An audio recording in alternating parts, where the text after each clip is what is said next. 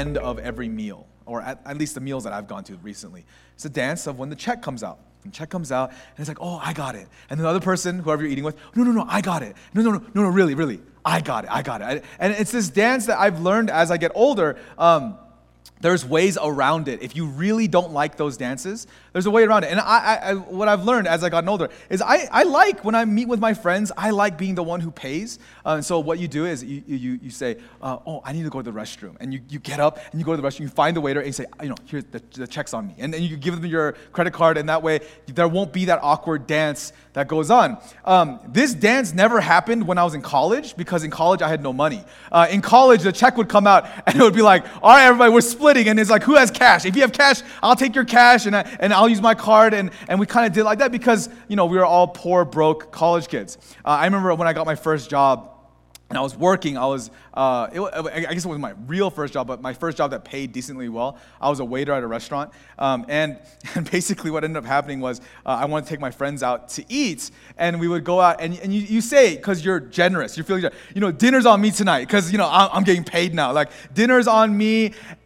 Something happens that it was kind of annoying. It was like, one of my friends was like, all right, drinks all around. And you're like, come on, man. Like, I said dinner's on me, and now you're going to order the most expensive thing on the menu. You're going to order all these things. And then, it's like the check comes out, and it comes out, and you look at it, and you're like, oh, yeah. And you're like, oh, man, I hope I have enough money in my bank account to pay for this meal. So what ends up happening, just kind of naturally, is you kind of learn, you don't end up paying for everyone. If the group gets really big, if the group is more than 6 people, then it's never this like, oh, it's on me, I got it, don't worry, and you put your card down. If it's more than 6 people, then it becomes this like thing where it's like, everyone can kind of split, everyone kind of figure out your own thing. It's too expensive, I'm not going to do this, and then we kind of make these barriers. I remember there's even times where like my friends, they come to Denver to ski, and they bring other friends that I never met, and it's those times I'm like, I'm not paying for this meal, I'm not paying for them, I'm paying for like my family, my group, I'm paying for this aspect, because I don't know these people, I don't know who they are. They're your friends. You pay for them. You deal with those people and their check and all those things. I'm just going to take care of mine. What I realize is this attitude actually has bled into ministry in a lot of ways.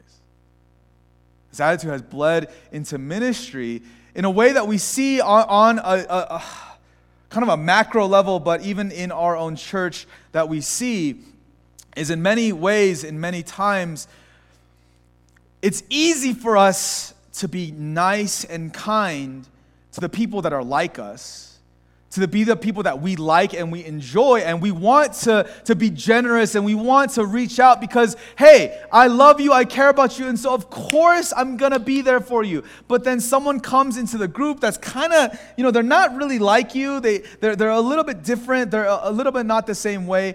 When it comes to church, what ends up happening so frequently is that we just like to be with the people that we like.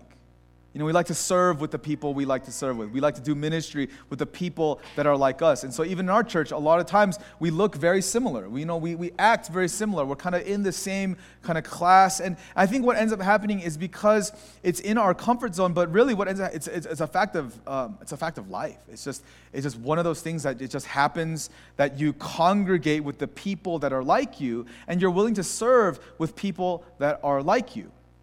And what's that happening? And I'll just name it in our church. In our church, what happens very frequently is the people that come into our congregation that are married and have kids just are quickly assimilated. It's like, oh, you're married? That's great. Come, join us. You have kids? That's great. I have kids.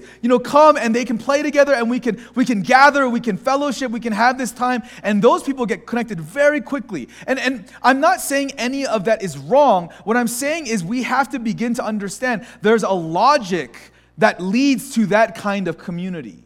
And that logic is one where it's very tribal. It's very much, stick with the people that are like you, because in numbers we're stronger than alone. And I know what it's like to be alone. And so being a part of a community with like-minded people, with people in similar situations, it's very comfortable. It's very stress-free, because everyone knows. Like even in my small group, And I love my small group because we're all guys who have kids and are married. And so we talk about the different problems in our lives, and it's very comfortable. And I'm not saying any of that is bad.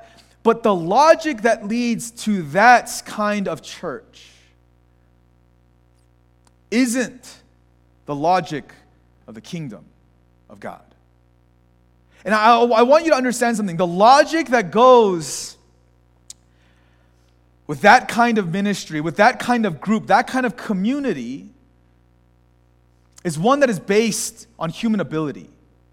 It is one that is based on what human and mankind is able to do. Because you want to congregate with the people that are like you, so you stick together so that you're strong together, that you help one another, you support one another. That's the logic of the world. The logic of the gospel is a little bit different.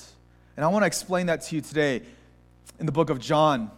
It's found in John chapter 6, starting from verse 1. It says in the book of John chapter 6, it says, after this, Jesus went away to the other side of the Sea of Galilee, which is the Sea of Tiberias.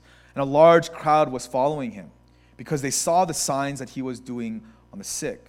Jesus went up on the mountain, and there he sat down with his disciples. Now the Passover, the feast of the Jews, was at hand. Lifting up his eyes then and seeing a large crowd was coming toward him, Jesus said to Philip, where are we to buy bread so that these people may eat? He said this to test him, for he himself knew what he would do. I love that verse. Philip answered him, 200 denarii worth of bread would not be enough for each of them to get a little. One of his disciples, Andrew, Simon Peter's brother, said to him, there was a boy here who has 5 barley loaves and 2 fish. But what are they for so many? Jesus said, have the people sit down. Now there was much grass in that place, so the men sat down, about 5,000 in number. Jesus took the loaves, and when he had given thanks, he distributed them to those who were seated. So also the fish, as much as they wanted. And when they had eaten their fill, he told his disciples, gather up the leftover fragments, that nothing may be lost. So they gathered them up and filled 12 baskets with fragments from the 5 barley loaves left by those who had eaten. When the people saw the signs that he had done, they said, this is indeed the prophet who is to come into the world. Perceiving then that they were about to come and take him by force to make him king, Jesus withdrew again to the mountain by himself. All right. Jesus is doing something very significant here. And I want to kind of go step by step with what he's doing and why this is a very important passage in regarding community and church. And not even just community and church, it's actually an overarching lesson on how we're supposed to handle the problems and difficulties in our lives. What happens here is a very fun passage. And again, maybe I'm just a Bible nerd, which is such a stupid thing to say, but maybe I just enjoy reading the Bible, but Jesus' humor really comes out. And I love the fact that when I read the Bible, you can kind of hear Jesus' personality come about. So Jesus kind of comes to this place, and 5,000 families, it says 5,000 men, but really it's 5,000 families have gathered to hear the word of Christ. And not only that, because they just want to see what Jesus is doing, because they hear the stories of him healing the sick.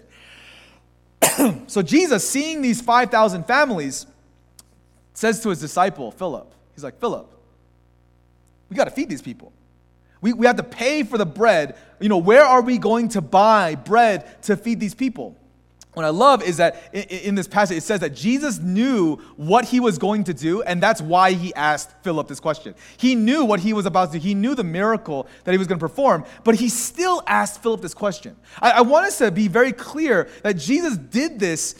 He kind of wanted to troll Philip a little bit. He wanted to put a little prank on him, but really there's a lesson behind him even asking this question, because Jesus easily could have gone to the 5,000 families and been like, boom, here's food, eat. And this is, I am Lord, I am King, here is food. No, but first he goes to his leadership and he says, hey, we have this problem. We have this really big problem. How much money or where can we go buy food to fix this problem that we have, this huge problem that we have? And again, Jesus knows exactly how he's going to fix it. Jesus already knows, because he knows everything. He knows exactly how to solve this problem of feeding 5,000 families. But he asks his disciple, he asks his follower, how can you fix this, Philip? How can you, based on your ability, fix this problem? And Philip does some math, and he's just probably stressed out because Jesus is asking him this question about how to feed 5,000 families. Okay, Jesus, even if we had 200 day wages, even if we had 200 of these day wages, we wouldn't be able to feed even a small piece to each person. He's doing all the math on how to fix the problem. And so for Philip, he's probably thinking to himself, Jesus, you need to make some money, man. Like, if you really want to feed these people, you got to have more in your bank account. It's just common sense. It's logic. Like, Jesus, if you want to buy bread for 5,000 families, you got to go out and you got to work and make some money. So, maybe we go fishing again and catch all those fish and sell the fish, and then we can buy the bread. Again, this is just, I think, the stress of even being under a leader. Like, if you're under someone and they ask you they have these big problems, and they're charging you to fix it. It's the stress of trying to figure, okay, if we're gonna, here's the logistics, here's all the things we have to do. Man, if we're gonna feed 5,000 families, we have to deal with all the trash, we have to deal with all the things. Jesus, this is gonna take so much money, it's gonna take so much effort, it's gonna take so much time. So again, I'm kind of adding to it, but Phil, I'm sure he's a little exasperated, probably a little annoyed, a little perturbed. Like, Jesus, how could you even possibly think that we could feed 5,000 families? Let those families eat themselves. Get them to go and get their own meal somewhere else. Why do you think that we should feed them? And then this little boy comes up. Oh man, and I really want to focus on this little boy for a little bit. This little boy comes up, probably seeing all the commotion.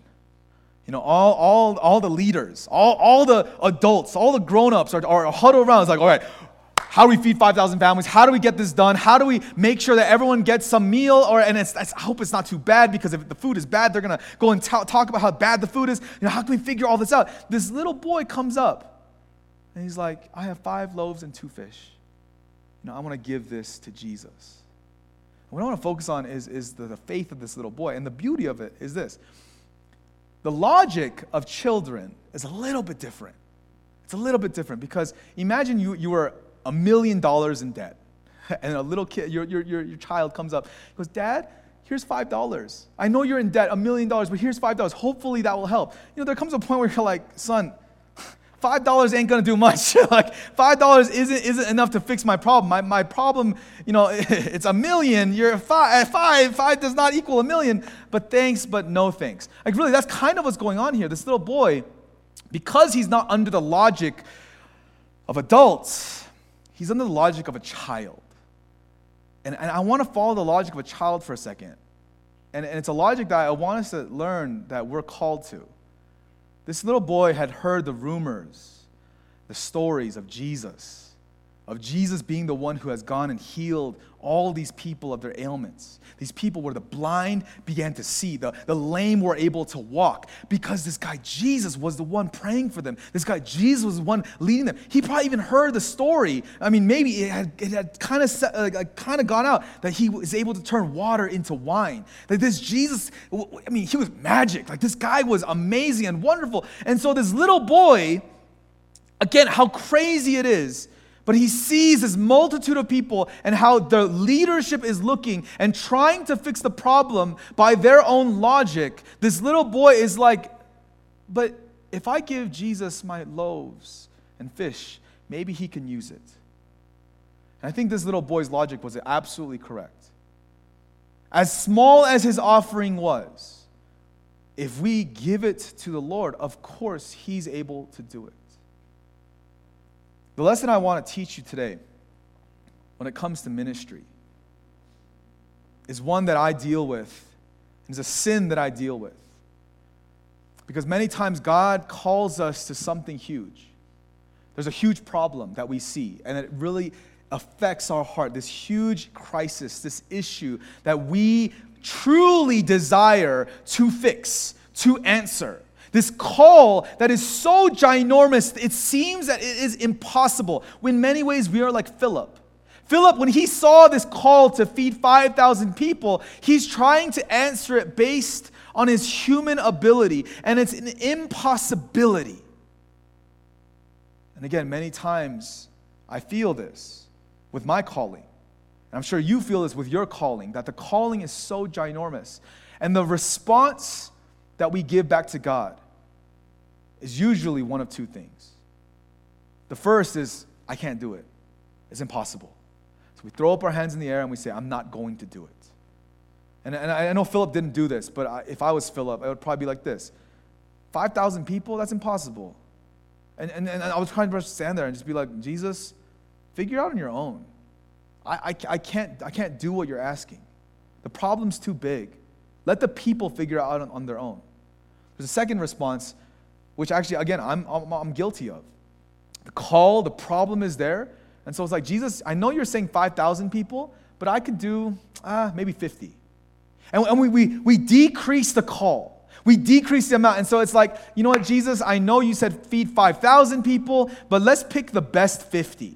And we're going to take the best 50, we'll feed them a really good meal, and the rest they can figure out on their own. And we'll start with the 50. We'll start with this small group, and we'll start really small, and we'll make sure everything's really good, and we'll make sure everything's perfect for these 50 people, and for these 50 families. We'll start a church, and we'll do all these things, and you can really minister to these 50 people, when Jesus, his call is for the 5,000.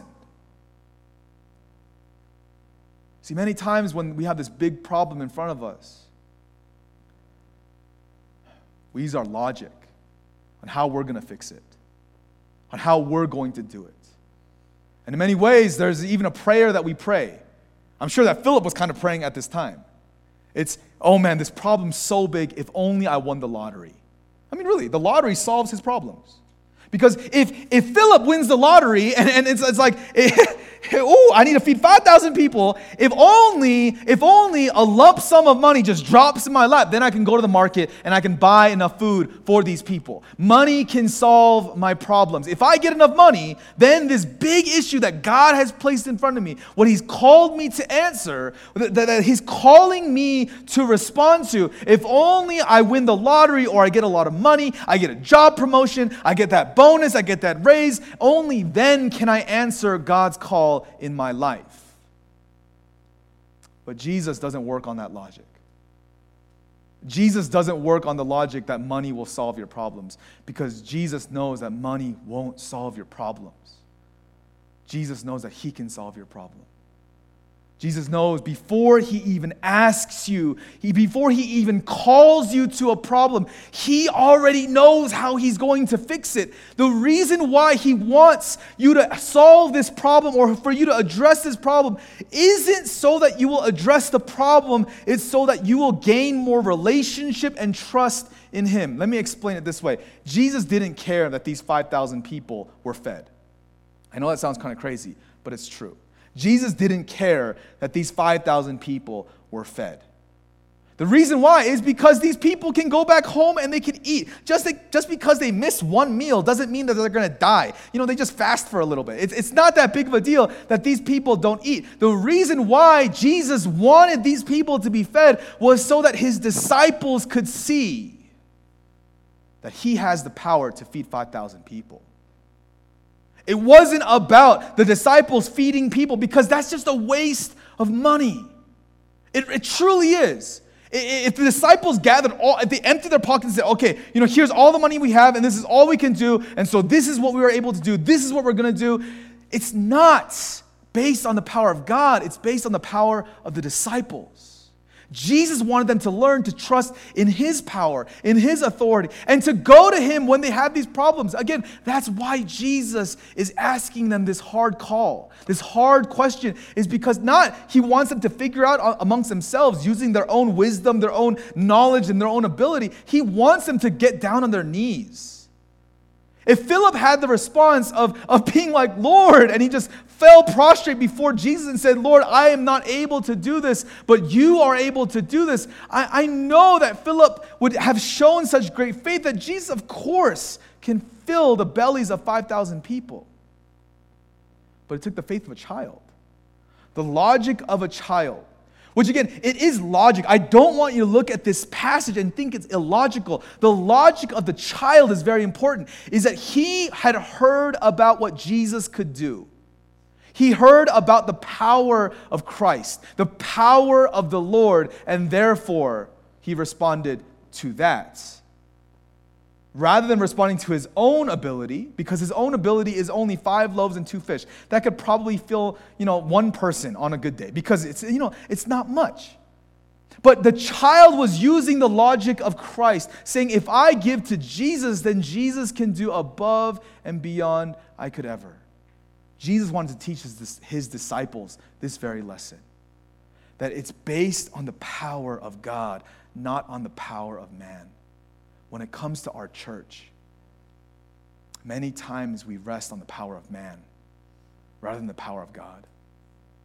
Many times we rely on what we trust in the numbers rather than what we trust in what God has called us to do. Church, we have been given this call to spread the gospel to the city of Denver.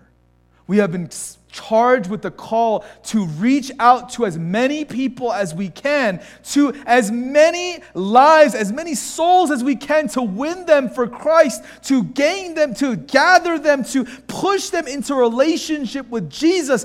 And many times what we do, instead of seeing it in the lens of a child and saying, here is the small offering our little church can give to you, Lord, do what you want. Many times what we do is we say, what can we do? What are we able to do? What does our budget allow? What does our number allow? What is our capacity? And we only work within that paradigm. What I want to say is many times we just forget that our Lord is powerful, that He's strong, that He's the provider, that He's able to do above and beyond our wildest dreams. There's a third part to this. At the very end of this passage, Jesus does something that is so significant.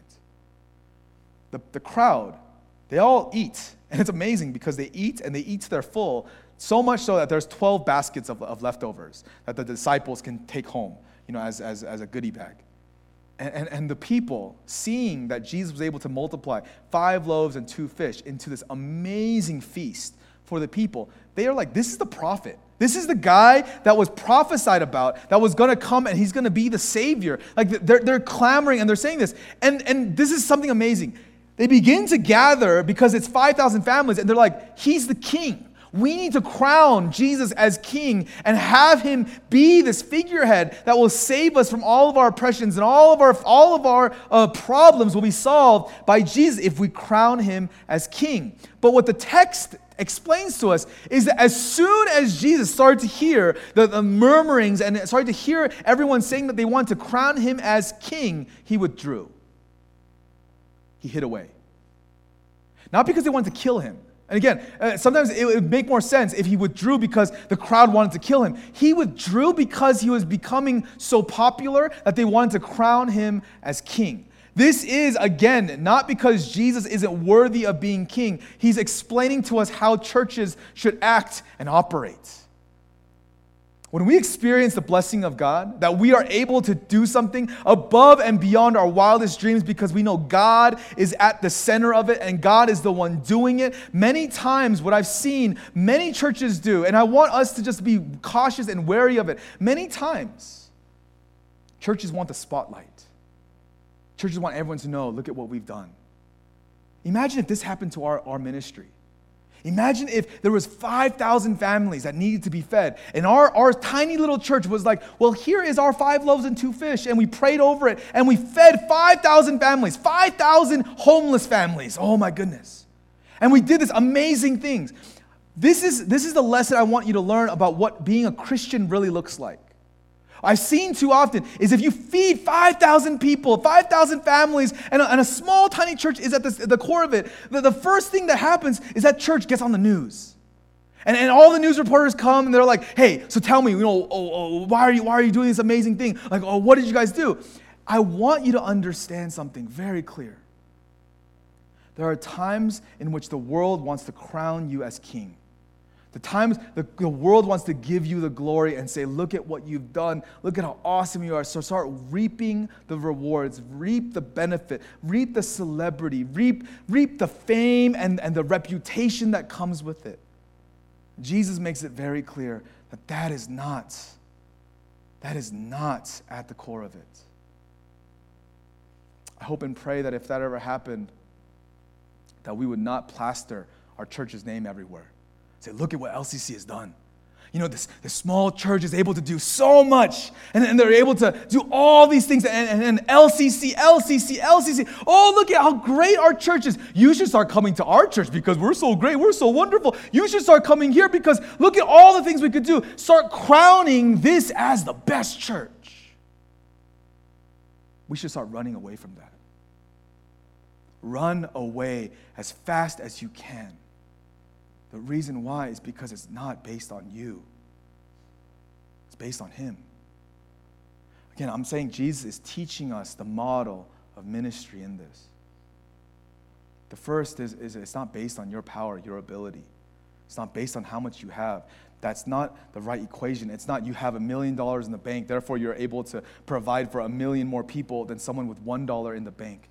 Jesus makes it very clear in many of His teachings that it's not about how much you have that leads to more people being blessed. It's about the heart and who you're entrusting it with. There's a story about a widow with 2 mites, and they're in the temple, and this woman with 2 mites gives it's all that she has, and she gives it, and Jesus points her out and says that she has given more than everyone. In the logic of Christ, in the logic of the kingdom, in the logic of the gospel, it has nothing to do with the amount. It has everything to do with the heart. And in many times, church becomes a place not about the heart, but about what it looks like from the outside. Many times, it's not about actually loving people. It's about looking like you love people. Many times, it's not about being a friend. It's about looking like a friend. There was a statistic that came out that was a little disturbing, a little hard on my heart a little bit. But it was saying like the average American adult has 2 friends, has 2 people that really that are friends. And as sad as that was, I was kind of like, that's kind of true. Because of the cost of that kind of relationship. The cost of that kind of friendship. What I hope church becomes is not a place where it's like, yeah, my capacity is 2 friends, and therefore I'm only going to have 2 relationships that are deep and that are good. I hope and pray that even with the small that we have, the little that we have, that we begin to expand, not because we're able to have more friends, we're able to have more relationships, we're able to do more, but because we give it unto the Lord and He begins to multiply. And He begins to be the one that expands your capacity. What I want to teach you from this passage is very simple. You're going to come into contact with a lot of problems. These big problems, these big issues. That it's like feeding 5,000 people. It's these big issues that there is no response in sight. And I pray that you do not try to answer your problems with money. I pray that you don't try to answer this problem with your own strength, with your own power, with your own solutions. Because I know it's so easy. It's so simple. Many times we have these problems, and because we're so used to just being the ones who resolve them on our own power, I pray and hope that God would put you through a season in your life where you realize the only answer is trusting in Him and His power. The disciples were quickly put into that situation. You see, Philip was learning that it's not money that can solve the answer, it's only Jesus. There was a point where the disciples get in a boat, and while they're in a boat, a wild storm begins to brew. And not only is this storm just raging, it's about to kill them. The boat is rocking and turning. Let me tell you, when you're in those storms in life, there is no amount of money that can save you. There is no amount. There is no job that can save you from those storms in your life. And so the disciples were learning very quickly that it wasn't even their own ability because they can't stop the storm. So they go to Jesus. They go to Him. And the beautiful thing is that Jesus has the ability to just raise His hands and say, "Be still." And the storm calms down instantly. But again, it wasn't even about the storm. It was so that the disciples would learn, you have no power, but your Savior does. The world wants to tell you, you have all the power. You deserve a crown. You have so much, and so therefore you're able to do so much. As believers, we recognize, no, I am a wretch. I am a sinner. I have no power, no ability, but my Savior does. The logic of the gospel is far different from the logic of the world. The world wants to tell you, in order for you to be influential, you need to have money, power, authority.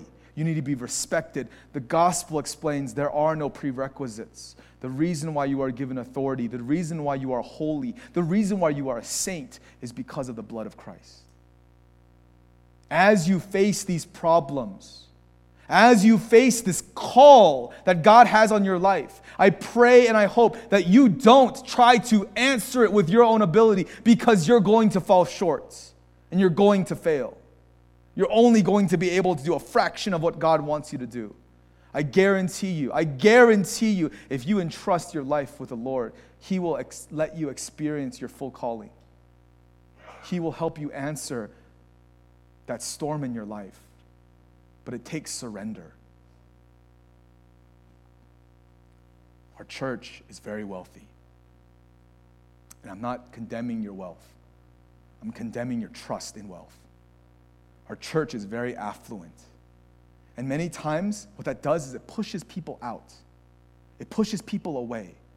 I don't know if you know, but there are times where people come and they're intimidated because of the style, the amount of wealth in our church, the amounts that people have, that they come and they feel that they can't be accepted in our community because they don't have the same kind of job, they don't have the same kind of family, they don't have the same kind of resources. Let me tell you, that is because the church is based on the power of man. I guarantee you, if we begin to realize that it's not about what we have, but it's about who we worship, then whoever walks in the door is welcome to break bread with us, to fellowship with us, to play with us, to raise our children together, to walk together, to be in the same small groups.